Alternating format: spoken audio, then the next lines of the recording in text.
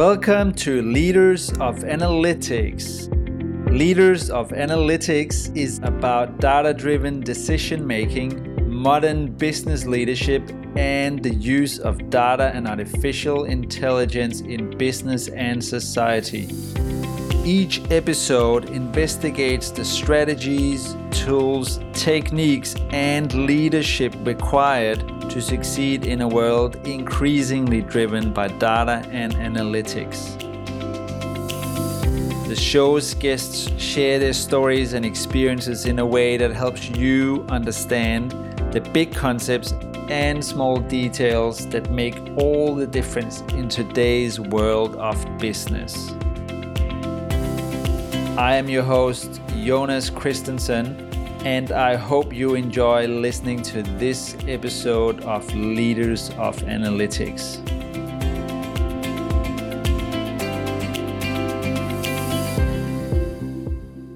We are definitely in AI hype mode at the moment, largely driven by the evolution in generative AI. However, it seems like this progress is not necessarily driving lots of data-related innovation inside organizations that are not AI-first tech companies. A recent survey published by Randy Bean's company New Vantage Partners confirms this. Why is it so hard to become a truly data-driven organization? In this episode, Randy and I explore the challenges facing chief data and analytics officers and their teams, including how organizations can create an environment that encourages innovation in data-driven initiatives, examples of organizations doing data well and why, how to set clear expectations around the responsibilities of CDAOs, the most important qualities for someone in the CDAO role, and much more. Let's get to it. Here's Randy.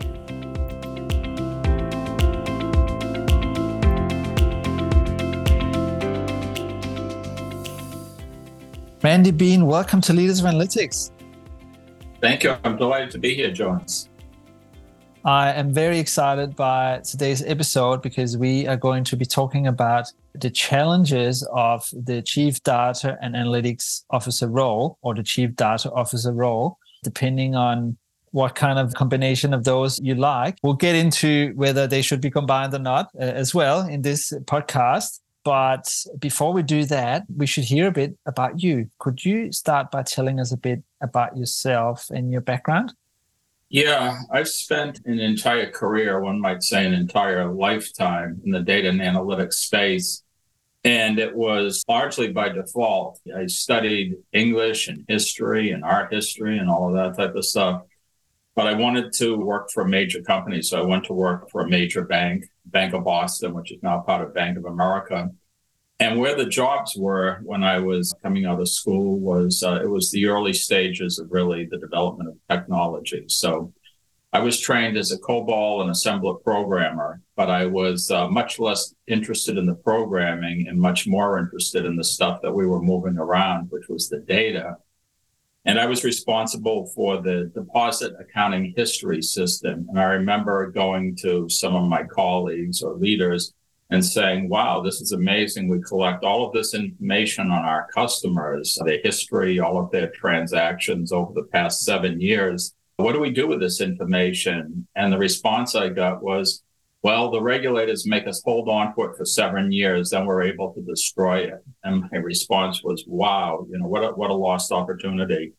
So after a few years, I moved on to the business side of the bank, helping the organization use the data that it had to basically do a better job of acquiring customers, retaining customers, cross-selling customers. I went to work for a number of years for a company that was a leader in an early pioneer in database marketing. Now, today, that might be known as CRM, and work with most of the major banks in North America. There was a lot more than helping them keep and grow their customer relationships. During the internet era, I went off to Silicon Valley. I helped in co-founding 2 venture-backed startup firms, including one with Kleiner Perkins. In 2001, all of that came collapsing down.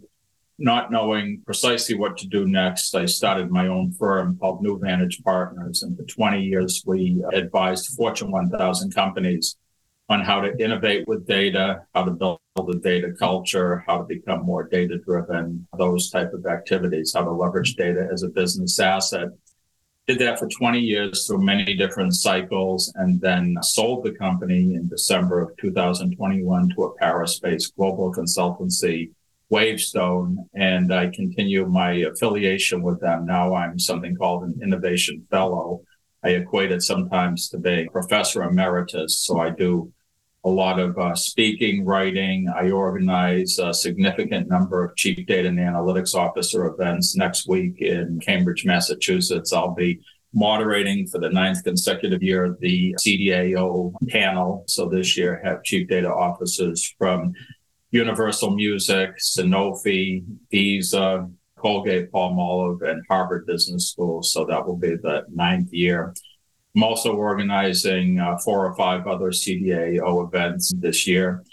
And I guess the other thing to mention is that along the way, as data gained in prominence, I started to be asked to write. So in 2014, 2015, I wrote a monthly column in Big Data in the Wall Street Journal, have continued ever since then in Forbes, write about 3 to 4 articles per year in Harvard Business Review, a 6-part series each year in MIT Sloan Management Review.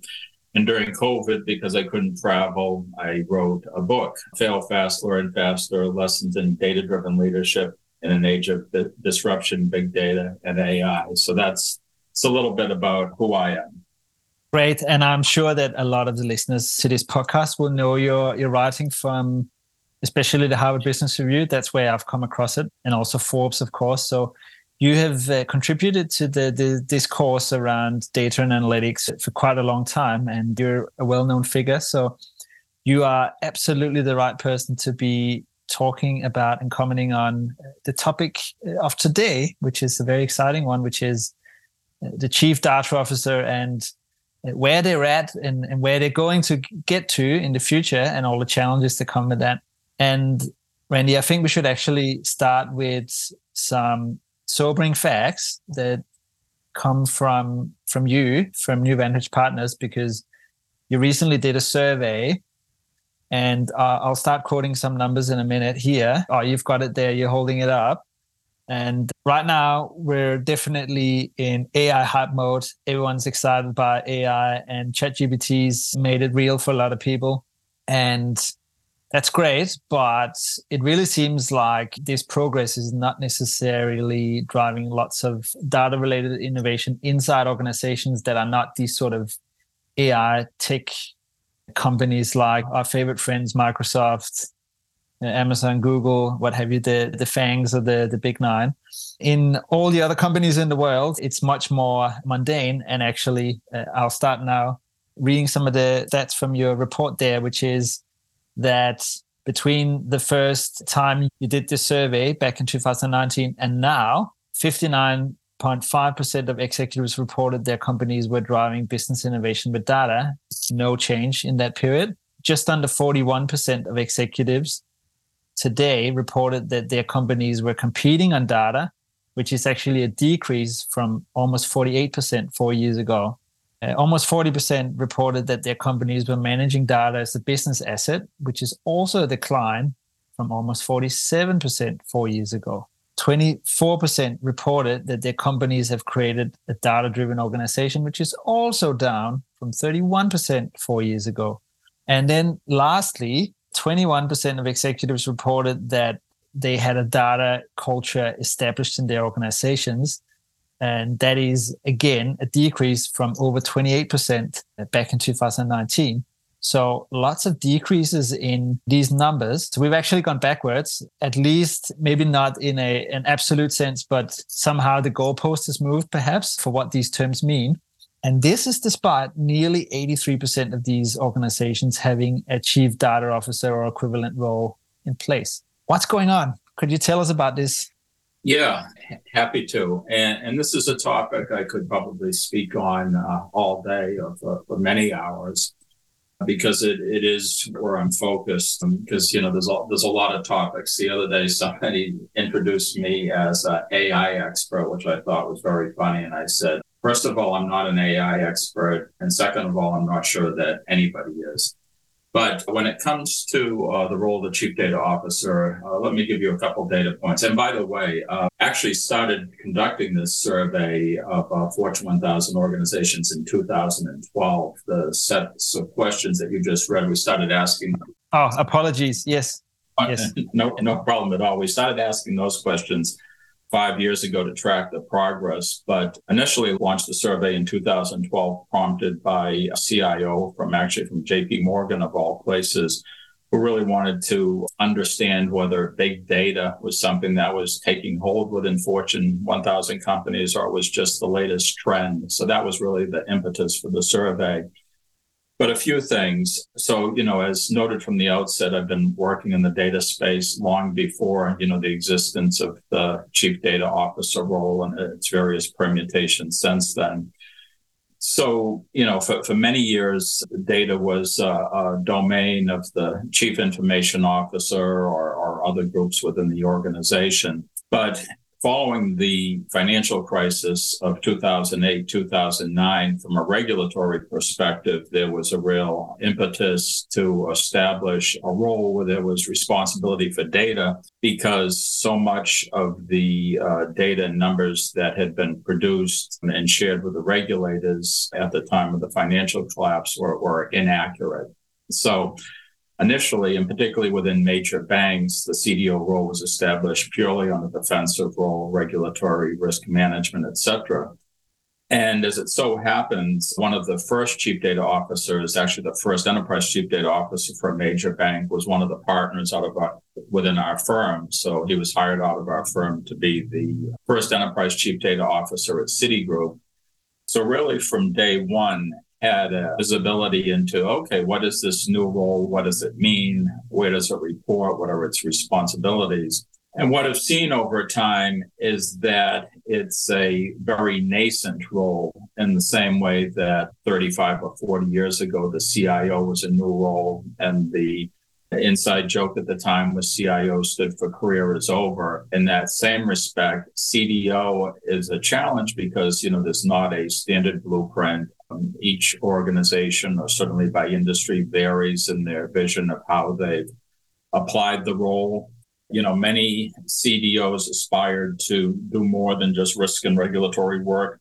They want to help grow the business, provide insights into customers. And so over time, the CDO role took on a more offensive aspect. And I believe this year in that same survey, if I could dig up the numbers, it was roughly, I'm going to say 2/3 that were now focused, well, to be precise, 61.8% said that they were focused on offensive activities, growth and innovation relative to defense, regulatory, and efficiency, which was 38.2%. So some progress in that regard. But it's a new role. Organizations continue to struggle with deriving business value from their data and analytics investments. But at the same time, any type of change or transformation, it doesn't take place overnight. So organizations need to be realistic in terms of their expectations of achieving business value. It doesn't happen over a period of quarters or even a few years. It happens over many years. Early in my career, I had a CIO of a major bank that said to me, any significant change, it takes at least a decade for it to take place, at least within a legacy company. So, if you're a greenfield company like the firms you mentioned, Amazon, at the start of the digital era, Microsoft, et cetera, you don't have the burden of all of that legacy baggage. But if you're a company that's been operating for generations or even for 200 years, as some of these major banks, it's a significant change to your business processes, how you operate, et cetera. So there is both good news and bad news in this. The bad news is that there's a long way to go. But the good news is that there's plenty of opportunity. Progress is being made. My colleague, Tom Davenport, who wrote Competing on Analytics, when reported that only 40.8% of organizations were competing on analytics, he said, when I wrote that book 20 years ago, if you had told me within 20 years, 40.8 would be competing on data and analytics, I would have thought that that was a great accomplishment. So, a lot depends upon your vantage point as well, and whether you see the glass as half full or half empty.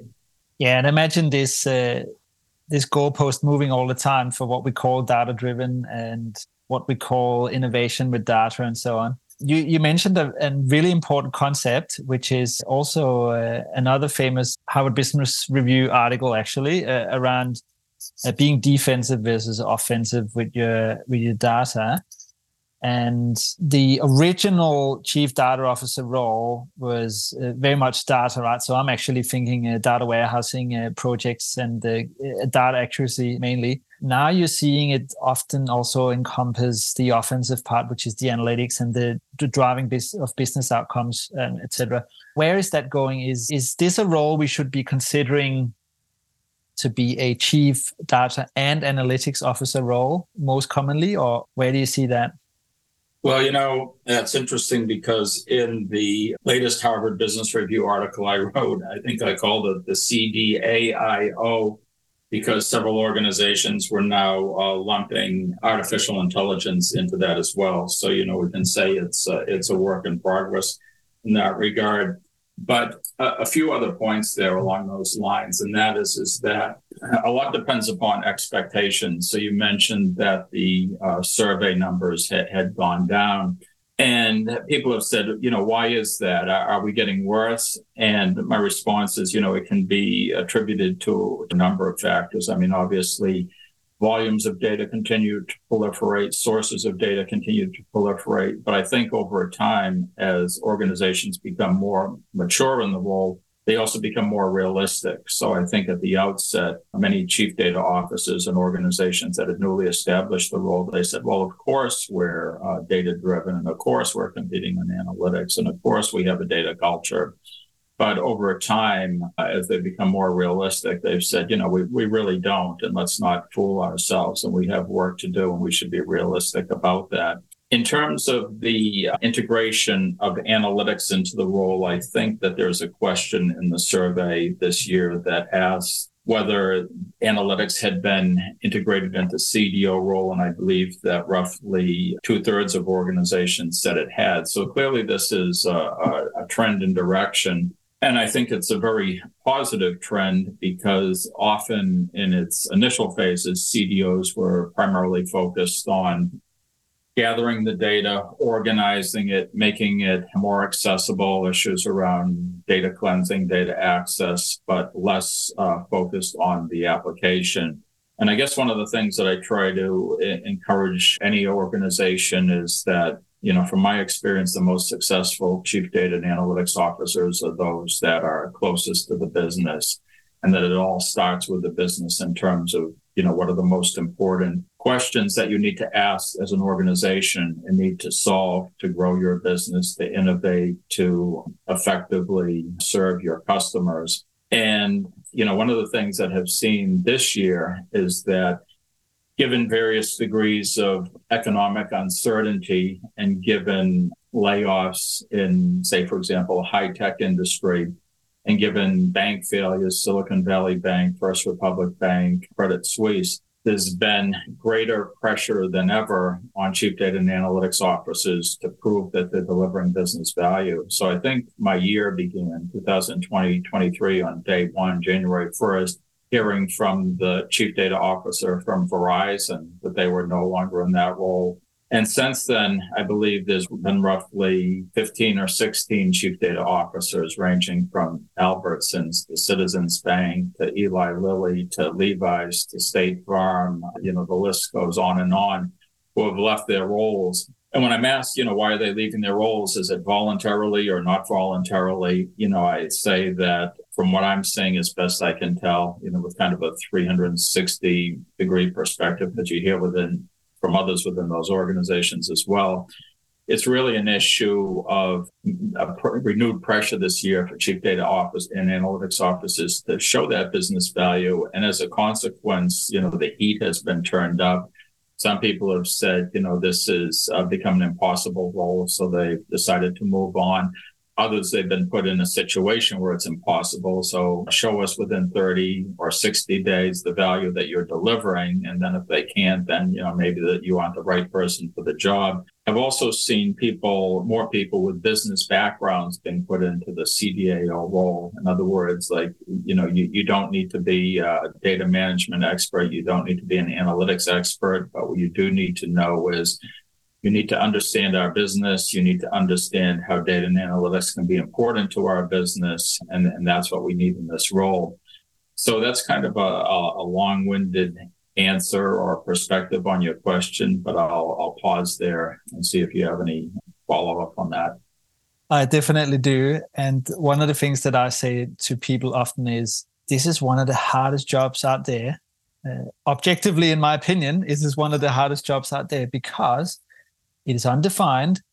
It is delivering value through others, not by itself. It doesn't own its P&L. It has to convince all its stakeholders to do the right things with the outputs that comes from the teams that sit underneath this role.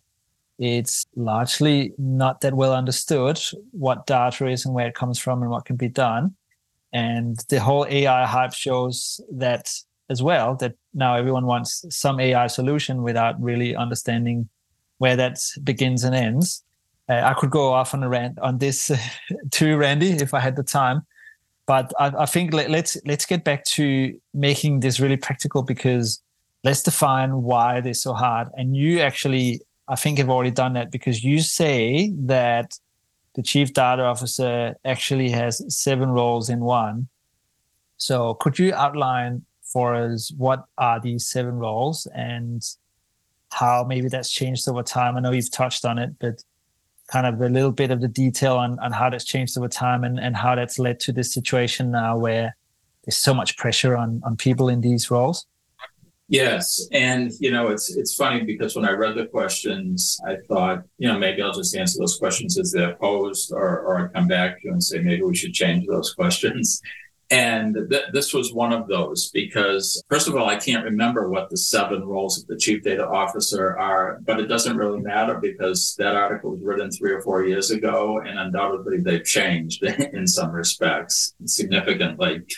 So what I'd say is that at a high level, yes, there are the activities, what one would describe as the data management activities to make sure that your data is in a format that business users can get value from it. Obviously, there's the analytics component. These days, there's the AI component. More and more organizations are looking at the ethical consequences and privacy. So there's those components as well. I could kind of go on, but, one thing that I would say is that, to your point about business sponsorship, one of the things that I see that distinguishes organizations and CDAOs that are most successful is that when the business views you as bringing value. So, for example, JP Morgan, within the past several months, they presented one of their annual reports or quarterly reports, and Jamie Dimon got up there and he cited thing number 1. And then thing number 2 was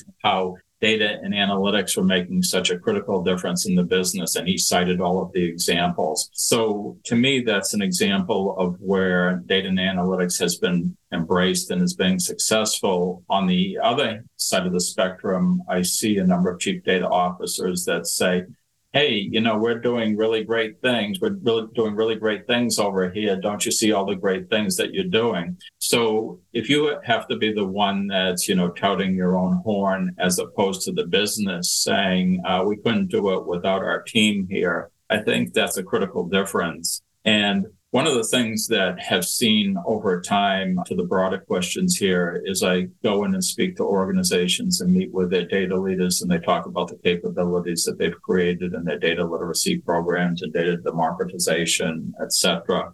And I say, this is all very impressive. And then I meet with the technology teams and they talk about the architecture and the engineering and data fabrics and data meshes and movement to the cloud and things of that kind. And I say, congratulations on the progress that you're making. And then I meet with line of business leaders and I say, with all of these investments and activity taking place around data, you must be very excited and realizing a lot of value. And too many times their response is, well, let me be candid with you. And that is we just don't trust the data. We don't feel that we're getting commensurate value from our data and analytics investments. We know a lot of stuff's being built, but we don't even really understand what that is. We don't understand the language that's being used. We're not stupid people, but we're focused on driving revenue, improving profitability, serving our customers. And too often we're not getting the data that we need to make those decisions. We're not getting in a timely fashion. We're not getting it in an easy to access format. So we realize that a lot of people are doing a lot of work, and we realize that we're making a lot of investments, but for whatever reason, we don't feel that we're getting commensurate value. So I think, those are the issues that organizations really need to grapple with. And sometimes I make the point that, you don't need all of the data to solve the most critical problems of an organization. Sometimes you only need 5% or 10%. So, sometimes it may be more incumbent, at least from the perspective of building trust and establishing credibility and ultimately building momentum, to start small, focus on 1 or 2 or 3 critical business questions, solve those questions, engender the trust through that process, repeat that, and then build that credibility and momentum through that in that fashion. And once you have that, you can invest in the larger boil the ocean initiatives. But, I see too many times where data leaders or technology leaders say, we need a wholesale investment in these type of capabilities, and the organization makes those investments. But then what I hear over time is the business leaders say, oh, not another data project, because they've seen so many with such great promise, but it hasn't been a magic bullet. And there are no magic bullets. So there's a lot of great capabilities that are out there, but should never lose sight of, the reason why everybody's here and basically who's paying the bill as well. There's a lot to unpack in that. And Randy, so this is kind of the essence of the question at heart, which is the CDO role and its justification to some extent, and the teams that sit underneath their justification in an organization. And you talk about some businesses where people are succeeding with data and analytics, and then probably the lion's share of organizations where it's not living up to its full potential. And data science has been touted as the sexiest job in the 21st century, and we're all lapping it up like a cat drinking milk. But the challenge is the business doesn't see us marketing our wares and walking down the runway looking that sexy. They're not seeing the results necessarily, or they're not actually absorbing the results, right? So there's potentially a production problem of not producing the right analytical outputs. There's potentially a consumption problem of the stakeholders not being able to actually consume that. Or there is something in the middle, which is a sales and marketing problem of not being able to communicate that to link those two things up. Where is the issue, or where is most of the issue in that sort of, suppose that sort of end-to-end production line of work? And what do you see those few organizations that do this well, what do you see them doing differently, both the business, the non-analytics people, but also those analytics leaders? What is the magic fairy dust that they're sprinkling around in their businesses that makes it all work so well? Yeah, as noted, I could kind of go on and on these topics. But one of the things that I'd say is that, the CDAO role being a new role in that, organizations haven't had clear expectations in terms of not only what they want to achieve, but what skills and capabilities they need in a person in that role.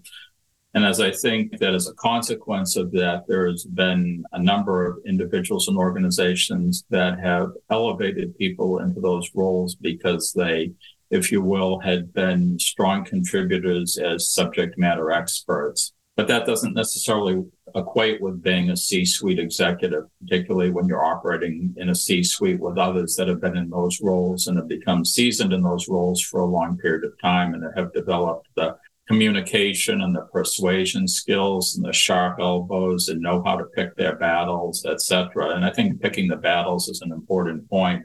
So, to a certain degree, what I've seen is you've had people elevated into the CDAO roles who have been kind of advocates and proponents and say, we have like a solution that's going to transform and propel the organization forward. And, these are big organizations, so it takes time. So I think that understanding the culture is critical relative to the receptivity, the pace that an organization matures, its ability to adopt new capabilities and integrate those capabilities into the organization.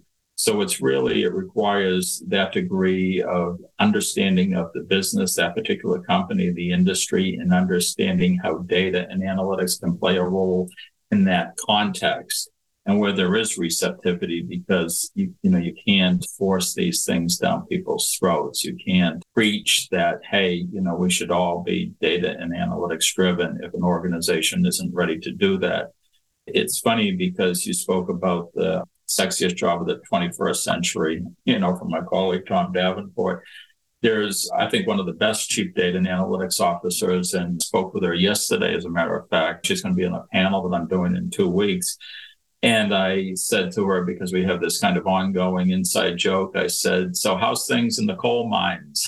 Because, she had described her job to me a few months ago as, meeting with the business leaders, and on the operating committee of the company, there's perpetual dissatisfaction in terms of, we need more data. We need this type of data. We need these data to make these decisions. We're not getting it in a real, whatever the questions are. She sits there and feels like, how should we be using generative AI? What should we be doing with AI in our business that will propel us forward?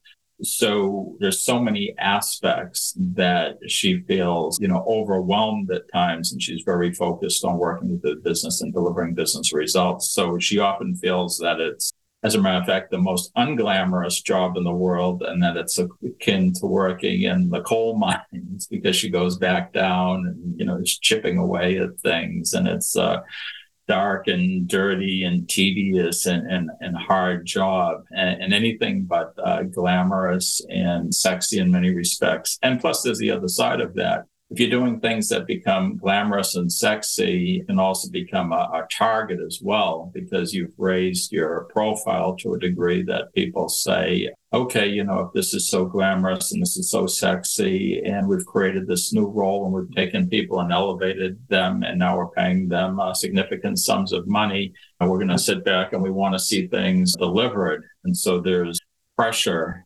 that goes along with that as well. So, there's many things that contribute to the challenges that CDOs face. And I think that one of the things that's happened, and, I participate in these events, and the CDOs come and they basically speak to one another about things that they're doing, where they may be gaining traction and so forth, but they're speaking to, what's the expression, preaching to the converted. They were sitting there with a series of business leaders that knew nothing about data and analytics. It might be a much more skeptical audience, with people sitting there with their arms crossed or, in some type of pensive mode. So, it's great that we've gone from 12 years ago, when there was roughly 12% of organizations that had appointed a CDAO, to roughly whatever it is, 84, 85% that have appointed them now. But the job's not getting any easier, and that's evidenced by the considerable turnover. Some of the major banks are on their 6th or 7th chief data and analytics officer. Only a third of organizations say that the CDO role is well established within those organizations. Only 40% say that the role is well understood. So, when you step back, all of this is good in the sense that this is progress over 10 years ago or 20 years ago or 30 years ago. But it doesn't mean that, you've broken free on the field and you're running for the touchdown or the goal in soccer. It's a battle each and every day to show the value, to incorporate new capabilities, and to figure out, where those fit, and do so in a way that doesn't put the organization at risk. I could just kind of ramble on indefinitely. I think it was Bill Schmarzow, who is a former guest on the show, who said something like, the quicker you realize you're not doing the sexiest job, in the 21st century, you're just a data janitor. The quicker you will realize what it's all about and the quicker you'll figure out how to add value. I love that term. Which was a sobering point. Yes, data janitor. I'm going to incorporate that forward. Please use it. But of course, we should have lots of ambition for this.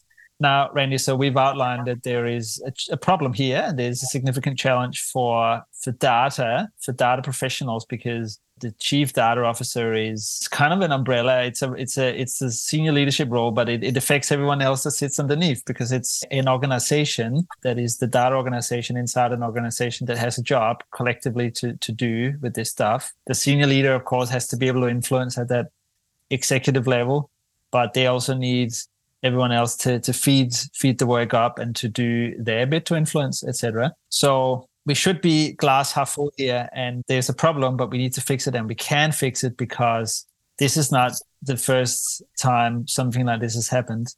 There was a time where marketing didn't sit on the executive committee. There was a time where risk didn't sit there. There was a time where technology didn't sit there, like you said, the CIOs.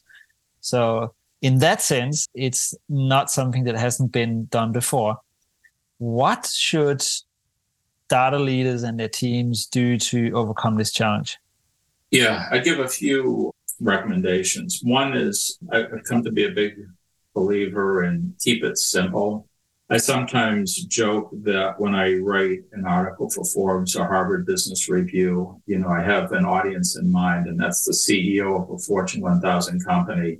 And I describe it as, I say, I'm writing at a third grade level. And people say, oh, that's very funny. And I say, I'm like completely serious. Because if you don't keep it simple, and if you talk over people's heads, you lose them. And not only do you lose them, but depending upon the context, it can generate some level of resentment, because if people feel that they're constantly their heads are being talked over, that starts to annoy them and bother them, and it gets to the point where they don't like it and might not even like the people that are doing it. So keeping it simple, communicating effectively, particularly in business terms. I don't know how many conversations I'm plugged into where people say, well, the business doesn't understand, and they have to become more data literate, and they have to do this and they have to do that. And my answer would be that no, they don't, you do, because they're the ones that are running the show. They're the ones that are paying the bills, and you have to go the extra mile to meet them where they're at. That's just the reality, like it or not. And that they may be difficult in that regard, but it's really incumbent upon you to go that extra mile if you want to be successful and help the organization as fully as possible from a data and analytics perspective. And then, along those same lines, I'd say, please tone down the jargon. There's too much data meshes, data fabric, data democratization, data literacy, etc. I mean, all those notions and capabilities, the intent is good, the intent is noble. But it seems that each and every few months or every few years, there's a new capabilities that have come along, the shiny object, data lakes, data lake houses, et cetera. I noticed some question about data products, and 6 months ago wrote a piece in Harvard Business Review because a lot of people were asking me about data products, but just in the past few days, some people have said, so this data products, we just heard all this talk about it for the past year, but we haven't seen anything change. So it's almost better to talk about simple things like how data is produced, who consumes it, who touches it, why it matters in the jobs that they have within an organization. Because, many years ago, was involved, and again, this is another term. At the time, it was called data lineage. But the point was working with a large organization, showing all the points where data originated and showing all the people that touched data along the way, and then showed the end customers and how they benefited from the data. And when that roadmap was outlined, the CEO said, this is really the first time I've had an appreciation of how important data is to the organization and important to everyone, and it's really everyone's job. So the more that things can be phrased in ways that people see the impact and benefit to them and their customers, and how it can make the organization more successful in, serving its customers or operating more effectively, I think that that's more important than jargon. And I know that vendors who have products and services, they need to differentiate their capabilities. And so it's important to come up with new names and so forth. But often those names become separated from the business value that's being provided. Yeah, if you start talking to your CEO about federated data lakes or whatever the latest term is, unless they've got shares in Databricks or Snowflake, I don't think they're at all interested in that. And this is really the problem to a large extent. So, Randy, I'm sitting here thinking about the last, say, 5 years of conferences I've gone to that have had some title of data analytics or AI in it, in the title.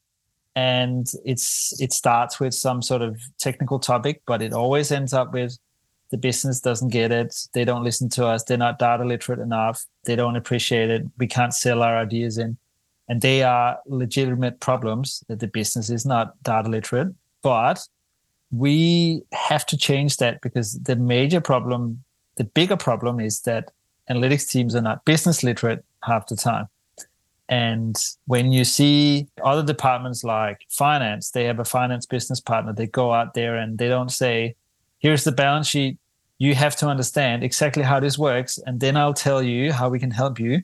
And they say, no, you need to make that number go up and that number go up, and I'm going to tell you exactly how that's done. You got to sell more and reduce your cost or whatever it might be. They're also technical people and not salespeople. I could also use marketing as an example, but them being marketing, they're much better at marketing than anyone else. Finance is not normally good at that, but they're still better at business partnering. So there's something here we have to do. How do we grow up? You've mentioned a lot of things here already, but how do we grow up as a community of data professionals? Well, I think that there's a wonderful opportunity for data professionals and data leaders, because basically you, we, us, we're empowered to make that change. In other words, if we see that we or others are ineffective at making the case or ineffective at building support, we have the opportunity to change that if we want to. And that means stepping back and saying, what are we doing that people are understanding? What are we doing that people are not understanding? And how do we do a better job of helping people understand and not overwhelm them? To your point earlier, it reminds me, it was about 12 years ago now that a data leader came to me and told me a story. And I was kind of like, no kidding. But they went to the CEO of the company and they asked for $25 million for an MDM investment. And the CEO looked at them and said, I have no idea what MDM is. So therefore, I'm not investing $25 million in it. And when you can come back to me and maybe describe something and say, I'd like you to invest $25 million because it's going to help us improve the ability to serve customers in this way, or it's going to increase our return on various products and services, then we can have a conversation. But, don't come to me and say invest $25 million in some acronym that I have no idea what you're talking about. So, I think that data leaders have a great opportunity if they are serious and want to step up, and that is to really get inside the minds of business leaders to understand what it will take for business leaders to see how data and analytics can make their life easier or can provide them with insights that they don't have today, or provide them with key pieces of information that would help them make a better decision at a particular point in time. But I think, it's like you talk about the battle on the war. It's one step at a time. You have to kind of pick your battles. You have to demonstrate some value in those situations. So I think that data leaders need to learn how to be exceptionally good listeners. And I know that's easier said than done, but they really need to practice at listening. so that they can find out what they hear consistently. And they also need to practice how they play back. In other words, say, is this what I understand? Is this what I heard? If I was to do this, would this be helpful? And just trying from a communications perspective, really going the extra mile to work with business leaders to win their hearts and minds, basically. And I know that's all, very general type of language, but that's often how successes are achieved. It doesn't have anything to do with who has the best technology or the highest IQ, maybe in a greenfield opportunity in Silicon Valley, but not with 200-year-old legacy companies. So I subscribe to everything you said there. Do you have an example of someone you think has done this really well? You don't have to mention them by person or company necessarily, but perhaps what they did and how they did it. Yeah, I'm going to use an example, even though I can't say whether that company's still doing it, but it's the mindset and the philosophy. And that is in banking in the U.S., Capital One. Capital One is roughly a 35-year-old bank. And what it was, as I understand it, was the founders were basically data and analytics people. And they developed an approach which would help basically market credit cards more effectively and market them to underserved or underutilized segments of the marketplace. And they put that into practice, and it worked very effectively, and they became a leader in credit card marketing. And then they said, well, just let's expand it to the full range of banking capabilities, loans, deposits, et cetera.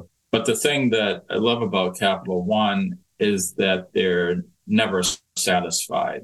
So they have this, I will talk to other organizations and they'll say, oh, we have everything under control. Yeah, we're doing this, we're doing that. We're on a good trajectory. And Capital One is always like, we think everybody's gaining on us. We think we're going to be surpassed. What should we be thinking about? What are other organizations are doing? What are fintechs doing? What are new startups that aren't even in the financial services space? What are they doing that's analogous, that could be applicable for financial services? So they have this culture that's the opposite of complacent. It's driven to always be thinking that the competitor is gaining on you, that there's no sitting at the top of the hill. You have to kind of fight each and every day to sustain your position. So that mindset is something that I see that distinguishes those firms that have the best fighting chance from those firms that don't. I would say at the same time that over the course of my career, I positioned myself where the mainstream of companies are. And the mainstream companies don't need to chase every single trend. All they need to do is look and wait and see when particular trends pan out in a way that they start getting adopted by the majority of companies, and then they can take them very seriously. So they can scout things, but they don't have to be reacting too quickly. So my point in all of that is that I think that organizations need to be vigilant. They need to fight complacency. They don't have to chase every shiny new object, but they do need to be thinking about, are there things that are coming along, such as generative AI, that could make a difference in our business? And let's not freak out overnight because everybody else may be, but let's seriously think about how this could play a role in our business from a vantage point of 5 years, 10 years. And what are the things that we need to be doing to build the capabilities, structures, human resources, and skills that will allow us to be well positioned in terms of integrating this capability for the long term. So that sounds like role number 8 for the chief data officer. Just come up with one of these ChatGPTs, but for us. I remember maybe 5-10 years ago when Facebook was still Facebook and not Meta, and it was at the height of it. Everyone was saying, well, Uber, we went through the Uber phase as well, but it was can we build the Facebook of banking or the Facebook of utilities or the Facebook of whatnot? And the executives were flying to Silicon Valley from everywhere in the world to learn how they did it and what they did. Often that is, well, guess what? We were in the legacy company to start with, so we were already ahead in that sense. Hi there, dear listener. I just want to quickly let you know that I have recently published a book with 6 other authors called Demystifying AI for the Enterprise. a playbook for digital transformation. If you'd like to learn more about the book, then head over to www.leadersofanalytics.com/AI. Now back to the show. Now, Randy, we're coming towards the end. I'm interested in your point of view on, we've outlined the biggest challenges for chief data and analytics officers right now. What do you think they're going to be in the future? And I think we should imagine a future where we start to overcome some of the challenges we have now, but then what does it look like after that? And how do we keep building?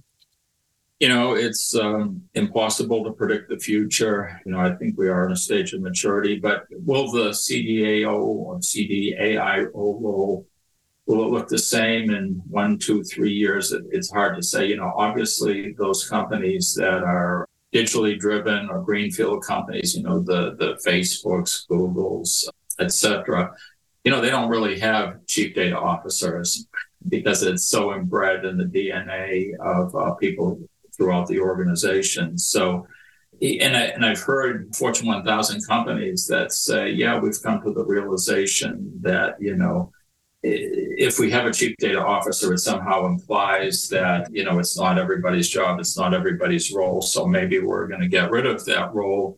And those same companies 2 or 3 years later have rehired a chief data analytics officer. So it's kind of like, the point is that, back to that main thing, that there's no one path, there's no magic bullet. Each organization has to figure out what works for them. And it may be that the CDAO role is interim change agent role, and maybe it comes in and out at various points in time, and maybe it's reconfigured. A lot of the people, or some number of the people that have the titles now, that there's variations on the titles. There's chief analytics and insight officers, there's chief data digital and AI officers. So it's whatever works for each organization. And so in the same way that there's been no single blueprint for the CDO role over the past dozen years, I don't think that there will be or needs to be necessarily going forward. Organizations need to learn what's worked for their organization, but it's tackling something that's happening and new and developing. So it's not a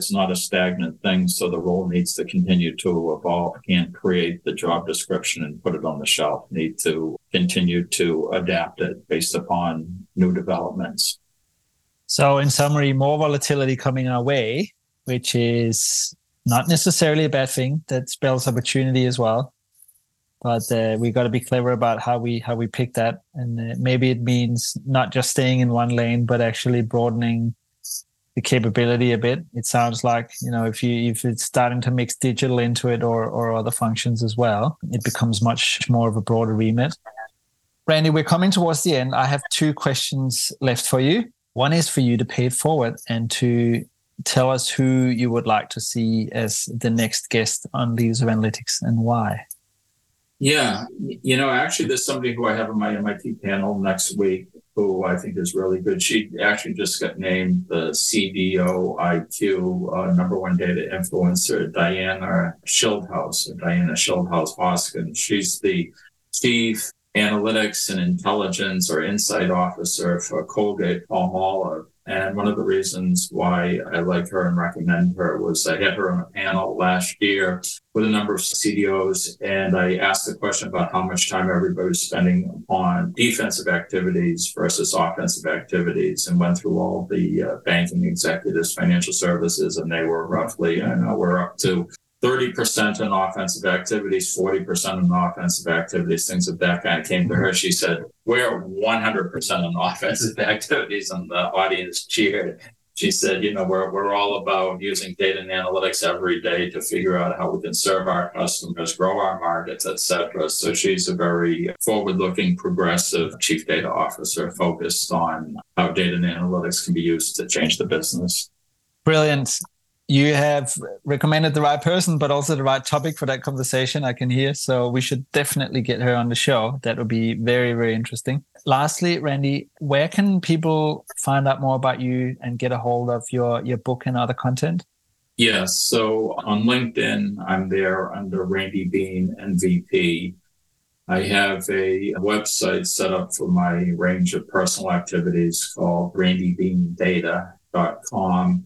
The book Fail Fast, Learn Faster is available on Amazon, and it's also available for discounted bulk copies through Porchlight Books, which is a distributor. So they sold bulk copies to a number of organizations that are looking to, provide a little perspective on the evolution of data and analytics to their business leaders and data leaders. Brilliant. And I will link to all those resources in the show notes, so everybody go and check them out. Randy Bean, thank you so much for being on Leaders of Analytics today. It has been really, really interesting. And I think we could have talked about this for hours and hours and hours, but we're out of time. I hope that everyone listening to this has learned as much as I have. And I think we have a lot of reflections to take away as to how we as a community not just think about the data, but also how we sell it into organizations and actually change the trajectory that we're on for the better. So all the best with that and your new book sales as well. Thank you, Jonas. It was a pleasure being here. Great questions. And, there's a great opportunity. People just need to think fresh every day and think different. Hi, dear listener. Just a quick note from me before you go. If you enjoyed this show, then please don't forget to subscribe to future episodes via your favorite podcast app. I have loads more great stuff coming your way. Also, I'd love some feedback from you on this show, so please leave a review on Apple Podcasts, iTunes, Spotify, or wherever you listen to podcasts. Thanks for listening and catch you soon.